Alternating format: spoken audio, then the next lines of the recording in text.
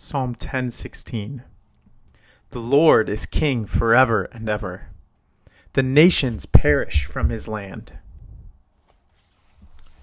Verse 16 starts the conclusion of Psalm 10 with the declaration of trust. So just to recap where we've been, there's a proclamation of distress in verses 1 and 2, and then an unpacking of the wickedness of the wicked person in verses 3 to 11. And then the psalmist makes a plea for vindication and deliverance in verses 12 to 15, and then finally concludes this psalm with a declaration of trust in verses 16 to 18.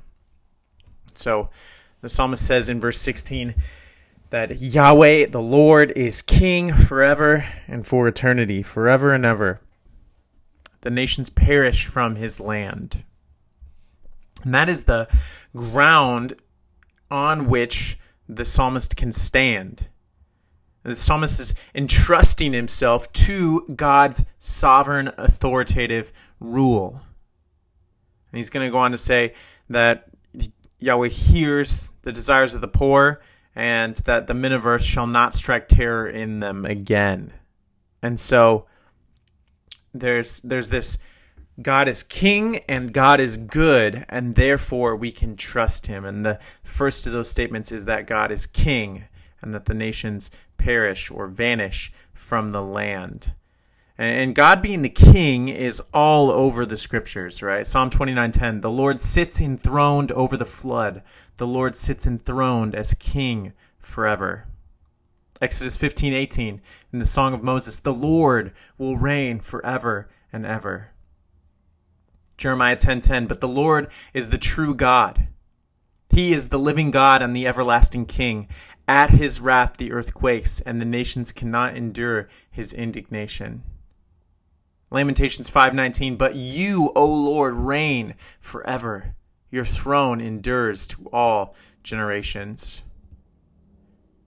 In Daniel 4:34, Nebuchadnezzar proclaims that I bless the Lord Most High, and praised and honored him who lives forever. For his dominion is an everlasting dominion, and his kingdom endures from generation to generation. So God is king. He is ruler over all, and he is above all. And the nations perish from his land.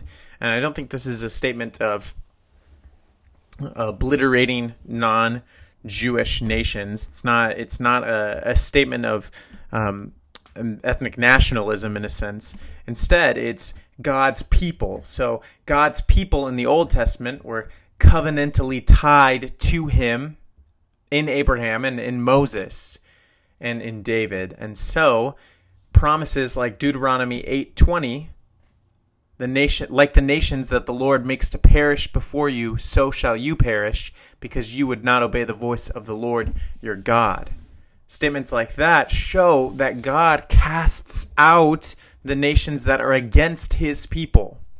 And so now in the new covenant, we appropriate this promise by saying those who stand against God's people, who are from every tribe and language and nation and people who or anyone wicked who stands against God and his people will perish. The seed of the serpent will not win because the seed of the woman has conquered. So now the Lord is king forever and ever, pictured in Jesus Christ rising from the dead and seated on his throne in majesty. Jesus is seated as king, and all who stand against God and his people will perish. And so this is how we can pray from Psalm 10, verse 16. We can say, oh God, we praise you, our Lord and King. We praise you because you are exalted over all. We pray along with Paul in 1 Timothy 1, to the King of the ages, immortal, invisible, the only God, be honor and glory forever and ever. And so we praise you for who you are as King over all and above all.